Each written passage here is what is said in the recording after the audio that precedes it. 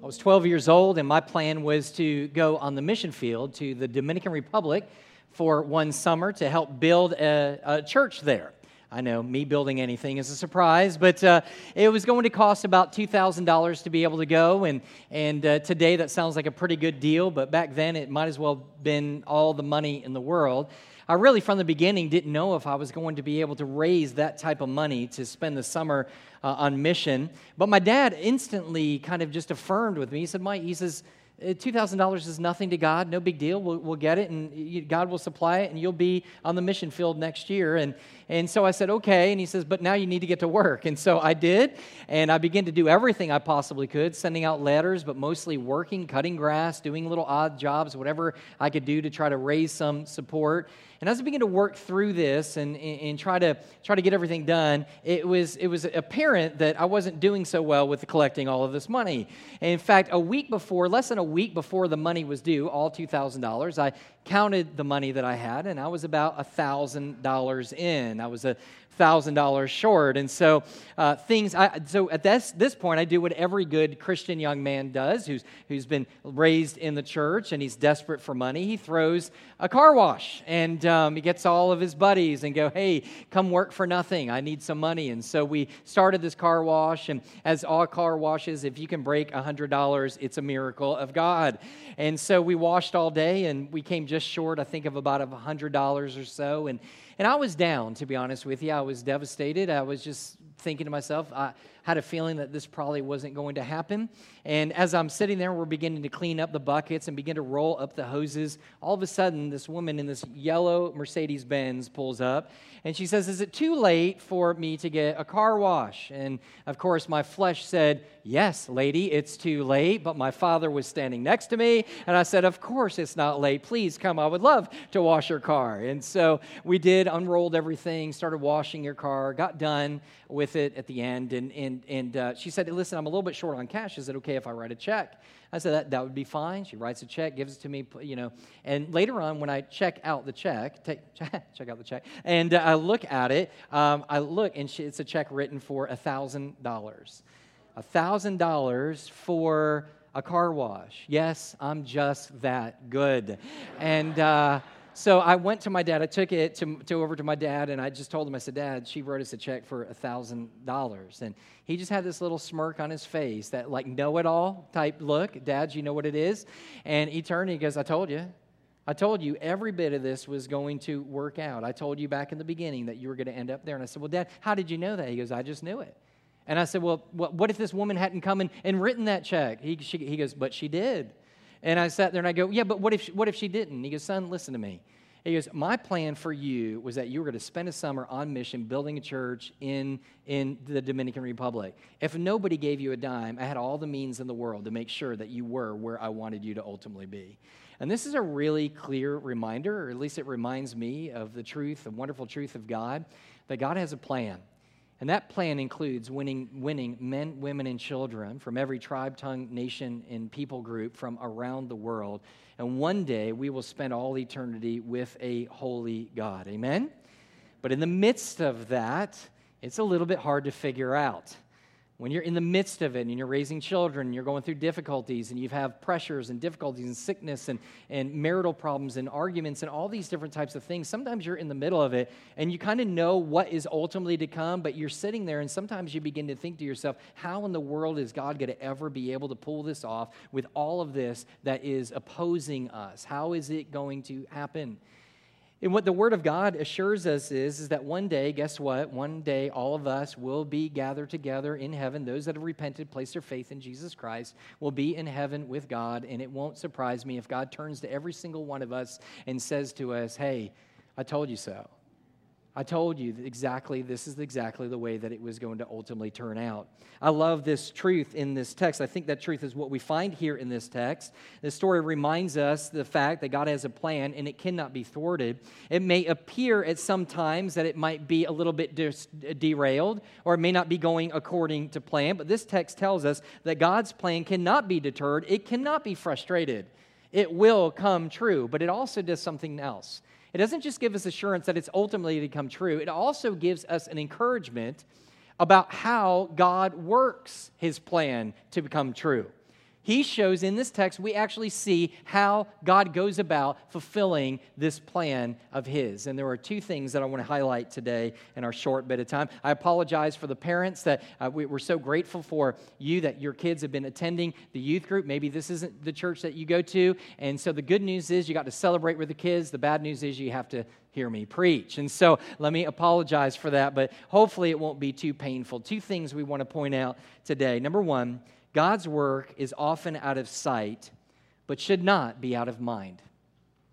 God's work sometimes is out of sight, but it should not be out of mind. Now, let me give you a little bit of background. There's a man by the name of Absalom. He's the son of David. Let me catch you up with the story. And he has, through a long series of underhanded backstabbings of his father, he has now been able to get the majority of Israel to be able to follow his leadership. And now, in order to obtain the throne, to actually grasp it, the only thing standing in his way is his father. He just has to knock him off. And in order to do this, he actually enlists the help of a man by the name of Ahithophel. And all you need to know about him is he was the smartest dude around. He had an uncanny ability to have incredible wisdom. And so he enlists this man's help, and he comes up with a strategy for Absalom to be able to defeat his father. The first part of his plan was actually to begin to create an act that was immoral. At the end of chapter 16, we didn't read it, but let me explain it. He actually tells him to actually go into his father's harem and have relationships with those concubines. Now, to catch you up to speed again, a couple chapters before, we found out that when David was running from his life, from his son Absalom, he left behind some of these concubines to take care of the palace and the administration of it. And so now Absalom is going to go in and have relationships with these women, which he actually does. What would be the point of that? The point of that would be to rally the troops. For a man to take another person's harem, they were declaring that they were in fact the rightful king. And so if you do that, there's no turning back. You can't sit there and go, oh, I'm sorry, that was a mistake. No, you're going to be killed by your father, the king. So this would have emboldened all the people that were following him to say, you know what, Absalom truly wants to be king. This shows he wants to be king. So this would have ultimately fired him up. So this wasn't just a part of his first plan. This was also a part of the fulfillment of prophecy.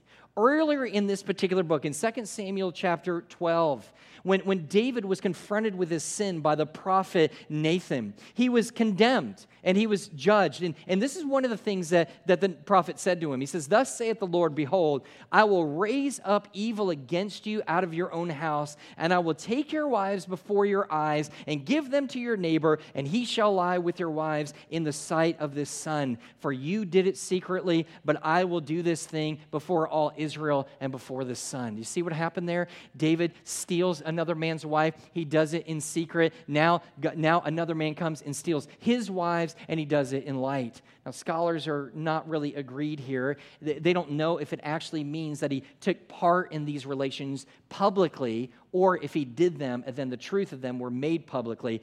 Either way, guess what? What God said was going to happen happened exactly the way that he said he was going to do it. So the first part of his plan was really an act of immorality. The second part dealt militarily.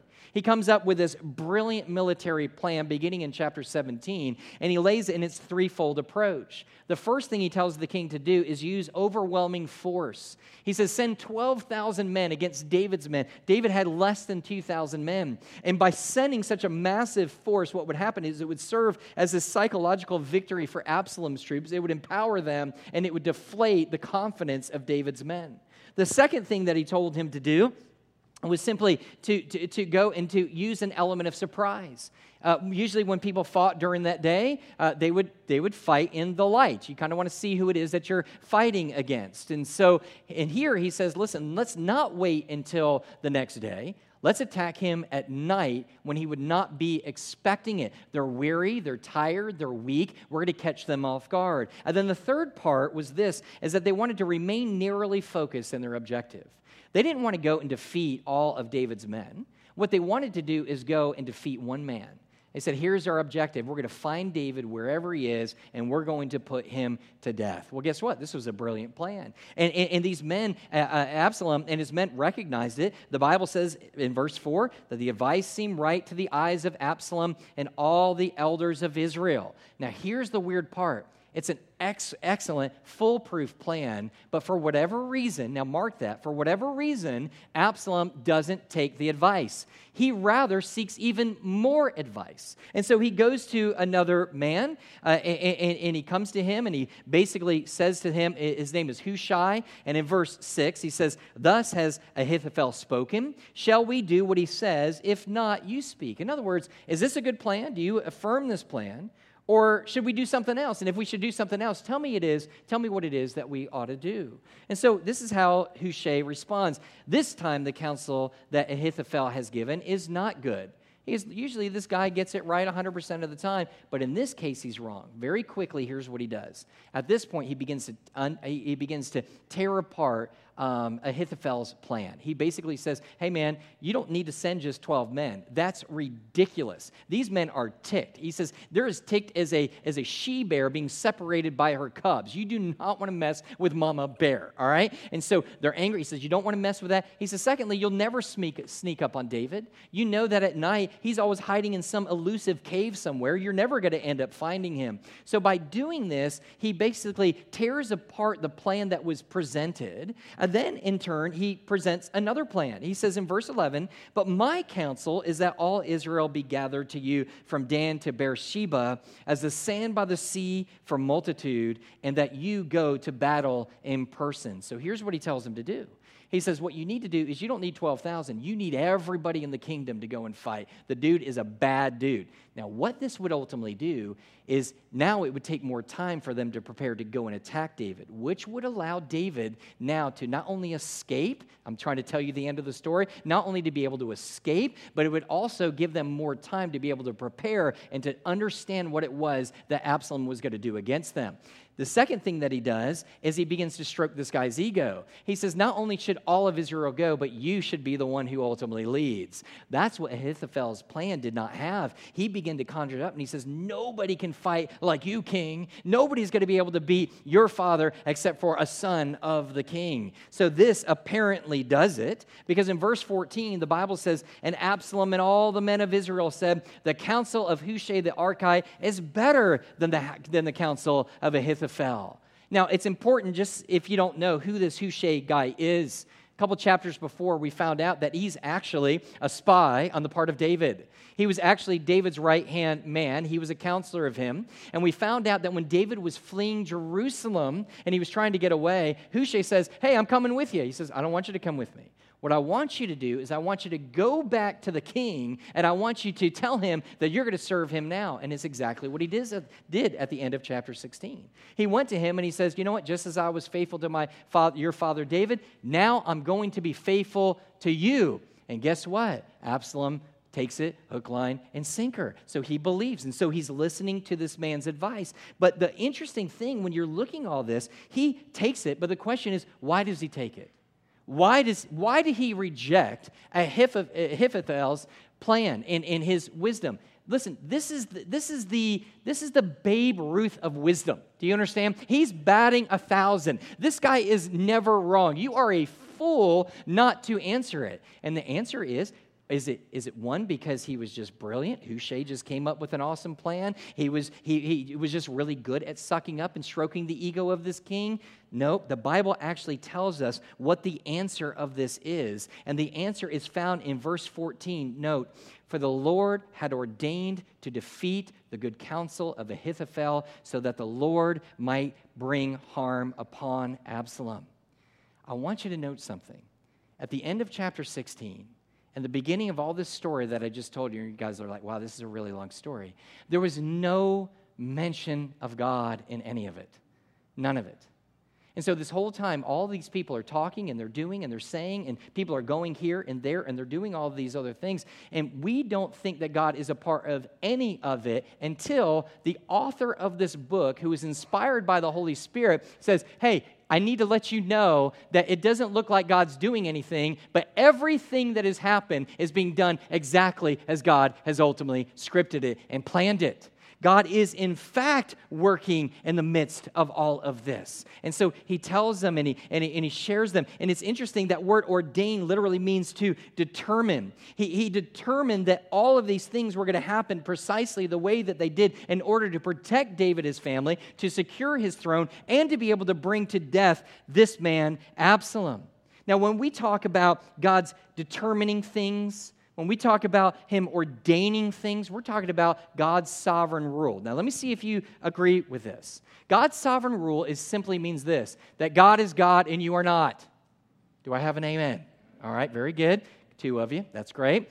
Let's see if we can keep working on that. That means that God is the creator of all things and all people, which means he has the rightful position to be able to do with his creation as he chooses to be able to do. Is that right?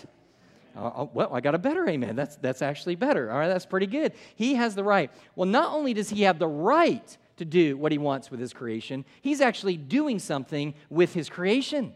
He actually has a plan. He's actually taken a fallen world, an upside-down world, and he's slowly but surely turning it right side up. I kind of messed that up. Right side up to be able to get it to where he ultimately had planned it to beginning back to the garden. This is what God is doing. He's in the midst of this working. Here's the difficulty, is you and I, even though we know bits and pieces of God's sovereign plan, we don't know it all, do we?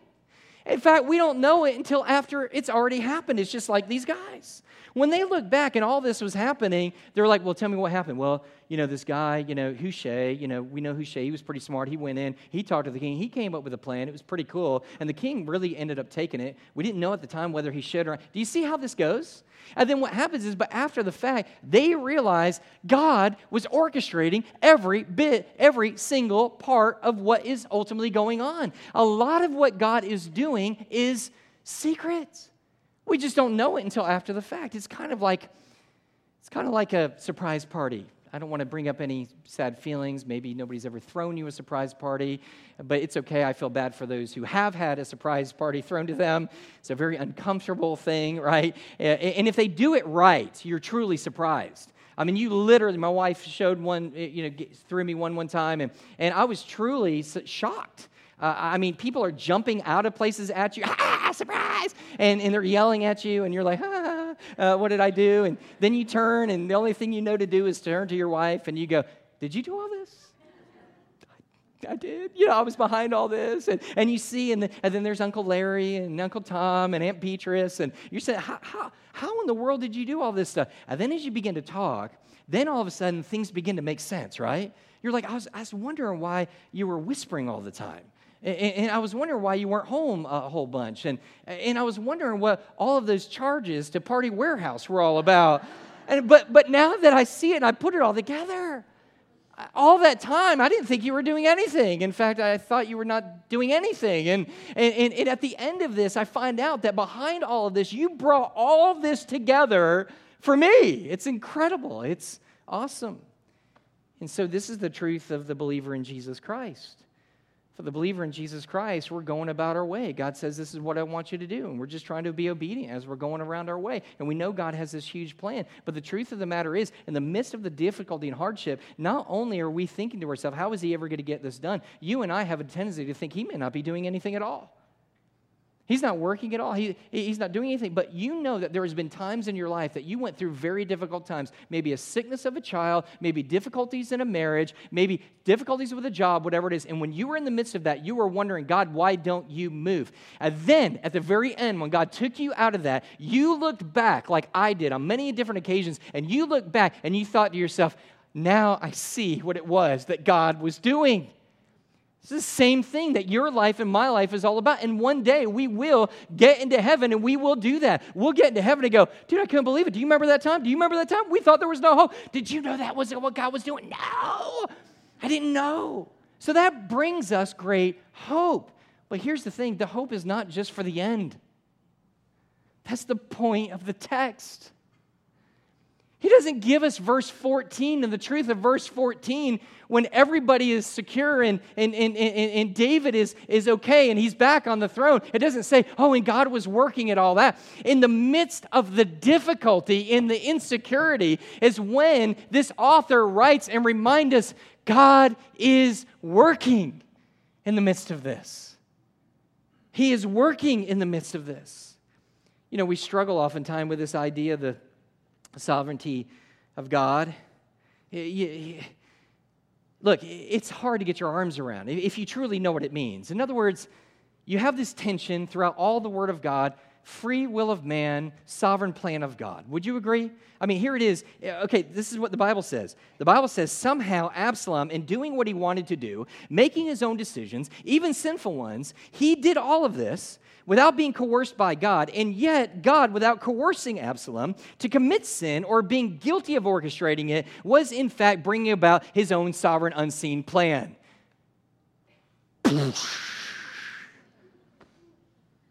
Read all of Scripture. Go back to the crucifixion of Jesus Christ. Whose fault? Judas' fault. The Jews' fault. The Romans' fault.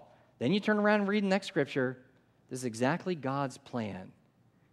In the midst of this, not guilty of sin. Do you guys see how frustrating that is? You're sitting there going, I don't understand this. But yet it's this tension that we live in. If you're a person of the Word of God, it's a tension that you live in when you're in the Bible, when we're reading it. One moment after another, story after story, we see this tension. But here's what I want you to understand.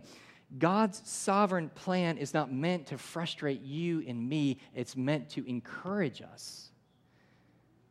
Not for us to go sit there and go, how is he going to do it? And I don't understand how this works. And he's not viable for sin, and yet they're sinning, and yet this is all his own plan. You know what it's meant for you and I to do? Is to encourage us that however he's doing it. He's working. You may not feel as God is working. You may not see that God is working, but that's how he works. It may be out of sight, but it cannot be out of your mind. Number 2. And good news is we're more than halfway done. All right? Amen to that? All right? Thank you for not saying amen. Number 2, God's work is not always spectacular, but effective nonetheless. It's not always spectacular, but effective nonetheless. David had given Hushai 2 assignments. He says, this is what you're going to do. You're going to go and you're going to do your best to frustrate Ahithophel's plans. You're going to frustrate these things and try to mess things up. Check, did that. Second thing you need to do is when you find out what the king is going to do, I need you to send word to me so that I can plan accordingly. Well, the difficult for Hushai right now is he really doesn't know what the king is going to do at this point. He doesn't know whether he knows he liked his advice, but he doesn't know if he's going to ultimately take it or if he's going to go with Ahithophel. So basically, he just kind of plans for the worst. He seeks out 2 priests, one by the name of Zadok and the other by named Abiathar. And these 2 are faithful to David. And he goes to them and he lets them know, hey, look, he just needs to get out of Dodge. I don't know exactly what the king is, but he needs to flee. He needs to get out of here. He needs to go to safety. And so these 2 priests, Zadok and Abiathar, they send news to their sons, Jonathan and Ahimaaz. These are wonderful names. And he sends message through this little servant girl. So he goes, hey, we need to go to something. We got this little town about a quarter mile outside of town. Go ahead, very secretive. Don't let anybody see you. Go and tell this message to our sons. And so she goes and does that. Unfortunately, somebody ends up seeing them. One of the servants of the king, or of his son, Absalom, sees what's going on, and he goes back to Absalom. And so Absalom sends some guards, the mob squad, and he says, go get them. You're going to go tear these guys up. And so they go looking for Jonathan, and they go looking for Ahimaaz. And here's what ends up happening. These 2 men flee another 3/4 of a mile away. They get to another town, and they hide. Apparently, there is a man there that still loves David, still faithful to him. And they go, hey, I got a well. Just hide in my well. And he's like, all right, well, hide in the well. So they go hide in the well, and his wife, we think it is, a woman, it just says, she comes, she covers up the well, and she puts some grain out, which would have been just common way of kind of drying out the grain. Well, these 2 goons end up coming and go, hey, do you know where these 2 guys are? And she bold-faced lies. They went that way. They went over the creek, that type of thing. And so the Bible says to us that these men looked, and they went in that direction, they searched, and then they walked away. Now, it's always difficult. You read something like that, and we're going to leave, and all you're going to be thinking about is, she lied? and that's all you're going to think. Let me just approach that. There are some times in the Bible, in the Old Testament, where people are between the horns of a dilemma, and they have two negative things. If they do this, something bad's going to happen. If they do this, the bad thing is going to happen. And that is like real life. And so in this particular cases, and we can give you a couple scriptures where God's people have found them in those two, they had to choose the lesser of two evils, especially when it came to lying or people dying. And it says you either lie and people survive, or you don't lie and these people die. And that's the truth. So in between that, it doesn't appear as though God holds that against them, but actually uses the lie to bring something about. Now, I want to let you know, theologically, we don't have time to go into this. It doesn't mean it's sometimes okay for you to lie. It's not what it means. But here's God actually uses this in a way to be able to bring this salvation and safety to these two men. But here's what ends up happening. They end up getting out of the well. They go and they tell David what this message is. David begins to act immediately. They leave. They travel 20 miles. They get across the river Jordan, and they do it all before daylight. They're safe. Now, you sit there and go, what does that have to do with anything? In fact, it's not even a very interesting story. Again, that's the point. Follow the author's intent. The author is writing, and in the beginning, all this is happening. Not you or I or anybody else ever knows that God is doing something. Amen? Until he does what? Tells us in verse 14 that what? God is doing it all. Everything that is happening is according to his will. So that means if everything that happened up to that point was God's will and God's plan, then everything after it is God's will and God's plan. Would you agree? You following with me? Well, guess what? What happens after, when we know that it's God's work, isn't very spectacular. It's just kind of boring. I mean, God could have done this in a lot better way, couldn't he? He had to send a message. Why not send an angel? Everybody loves angels. Look, you get a story of an angel, you sell that book, you're going to make crazy money, right? Everybody loves the angel story. And so, I mean, in angels, they deliver messages. We see it in other parts of the Word of God. An angel coming to Mary, an angel coming to Joseph, angel coming to the Old Testament, to Abraham. No angel here. Servant girl, we don't even know who her name is. She's the one that's passing it on. And then we get to, couldn't he have taken care of these enemies in a lot better way? I mean, couldn't he have just opened up, like in the Old Testament, opened up the ground and swallowed them up? That would have been cool, right? Throw down hail on them and just, kill them. I mean, that would have been awesome. But instead of killing them, do you know what ends up happening? His way of escape is, hey, you see the well over there? Go hang out in the well just for a little bit. They go hang out in the well. Even the guys didn't think that this is supernatural when it was happening. But here's my point. God doesn't always work supernaturally. He works in the natural. But even when he works in the natural, it's just as effective. It's the same exact thing. There's no difference. David killed Goliath. Now, think that was an amazing thing, but it wasn't supernatural in a sense. In other words, David didn't go out and go, I call down the mountains of the earth to fall on you. It didn't happen, right? And then you have Samson. Samson sits there, and it's a pretty amazing thing that he kills all of these men. But what does he kill them with? Laser beam out of his eye? Then a laser beam shot out of his eye and killed them all. Amazing. No, what does he do? Man, I don't have anything. There's a jawbone of a donkey, right? And he takes it and he whips every last one of them. We see this with Gideon in his mighty men, 400 mighty men. He's up against this big battle. What is he going to do? What is God going to do? Is he going to send the death angel? Is he going to send the death angel? No, you know what he does? He goes, guys, I want you to make sure that you grab your lanterns, the clay lanterns. I want you to light them, go out, and on the count of 3, I want you to smash them.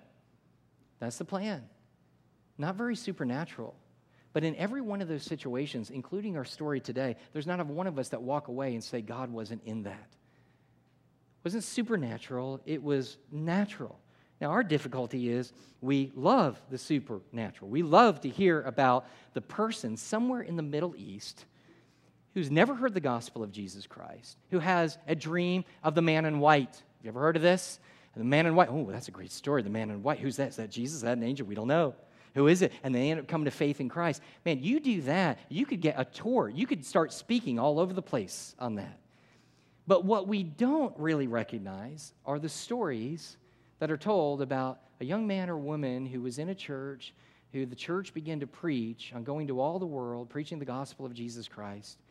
Now, there was a call on her life, and she ended up doing all she could to get to college. Instead of going in a lucrative field, decided to be able to go and give her life to missions, and then went to seminary. She barely got there. Then there's a little church at home that began to pray for her. She goes out on the field. Nobody knows her. Nobody even knows her name. And slowly but surely, the opportunity she gets, she begins to befriend and to share the gospel of Jesus Christ with this Muslim woman in some remote place of the earth. And over 20 years of witnessing, she sits down, and this one person, comes to faith in Jesus Christ. And we don't champion that. But it is no less the providential work of God. It is no less effective, and it is no less God-glorifying. See, the problem with this story is we're going to walk away, and this story is going to be about the woman with the yellow Mercedes. You work your tail to the bone, man, and it turns out, the whole sermon turns out to be the illustration about the yellow Mercedes. That's usually what happens. And so here's what's going to happen. Some of you are all excited about that. You sat and said, well, I got financial problems, and when we leave this place, this is what we're doing. God, help me. And then you begin to look for that woman in the yellow Mercedes. Where is she? I can even hear it in the home. Hey, we're struggling. You heard what Pastor Mike said. There's a lady with a yellow Mercedes. We need to be able to find her. We need to pray that she finds our house. We need her to be able to come. We need to be able to happen. And we think in terms, and we keep thinking of that. We live in a time where you turn on the television. I don't really watch a whole lot of preachers, and you're like, you should. It would help you. Well, it probably would. But it also probably drive me to drink, and you don't want to drink and pastor. So you're kind of watching this, and you're sitting down, and you're watching this, and here it comes, and every time you hear it, God's got something bigger, better, and grander for you. It's right around the corner for your miracle. It's going to be a miracle, and it's going to be glorious, and it's going to be awesome. God's going to do something greater next year than He does next year. And everybody, more people than you can imagine, start, ha. And then He sits there and says, now, let's pass around the offering plate, shall we? Again. Right? And so let's pass it around, and it's all for this, and all these people are really exciting.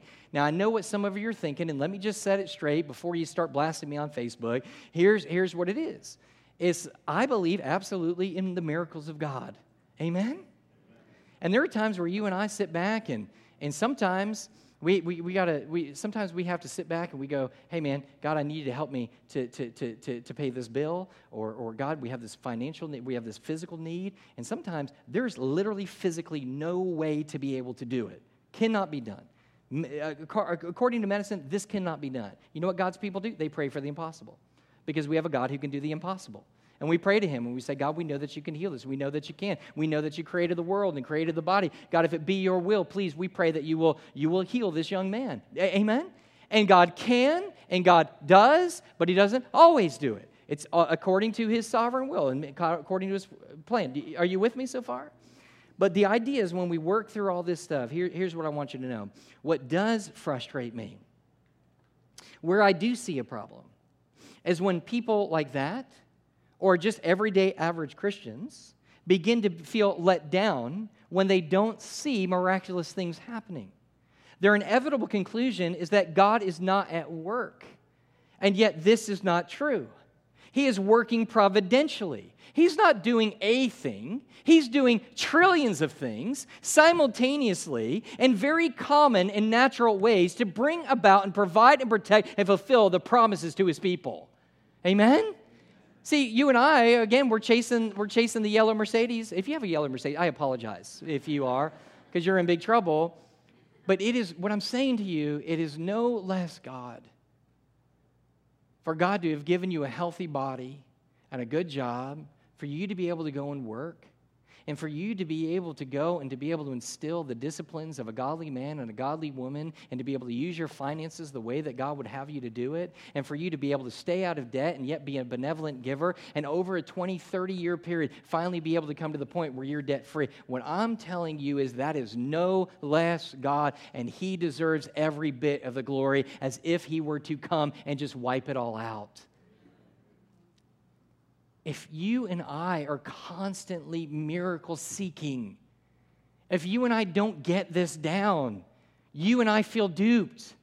And it should not be just reserved when it's all done. It should be when we're in the midst of the greatest crisis that we sit back and say, I don't see it. But in my mind, I understand from the Word of God and then according to His truth, I know that God is at work. And I know that I may not be able to see a miracle, but He may use the very natural things in this world to be able to fulfill His purposes in my life. Miracle or no miracle, God is good. Amen? Now here's how we wrap this story up.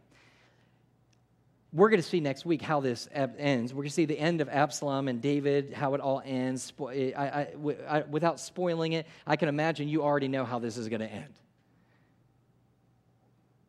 But what I want you to draw attention to is Absalom trusted in human wisdom, and it leads to his destruction.